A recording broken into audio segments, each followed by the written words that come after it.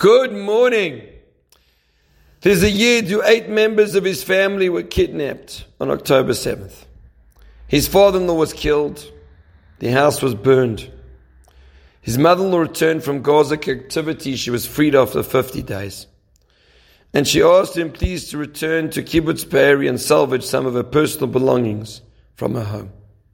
He went through the wreckage for hours, looking for something sentimental to bring back to her.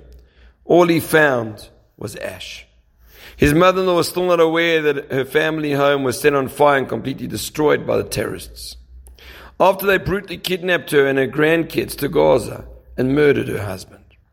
He didn't have the heart to come back empty-handed. So for hours he sifted, dug, and prayed. And then a miracle happened. Exactly 1 week before Hanukkah, he found 2 beloved family menorahs. Tears streamed down his cheeks. This is the story of the Jewish people. Within ashes we find life. Within darkness we look for light.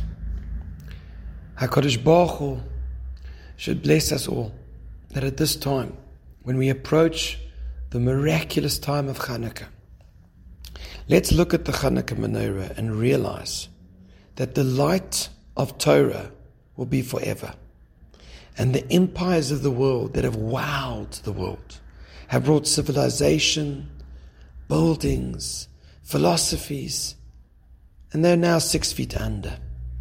But we are still here, holding the banner of HaKadosh Baruch Hu, holding the Torah in our arms.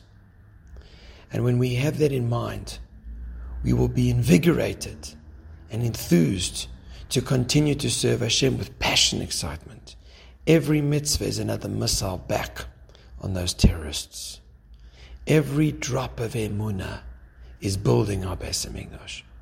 And Hashem should bless us, that we should continue to gain strength from the situation and give strength to others. Have a wonderful day.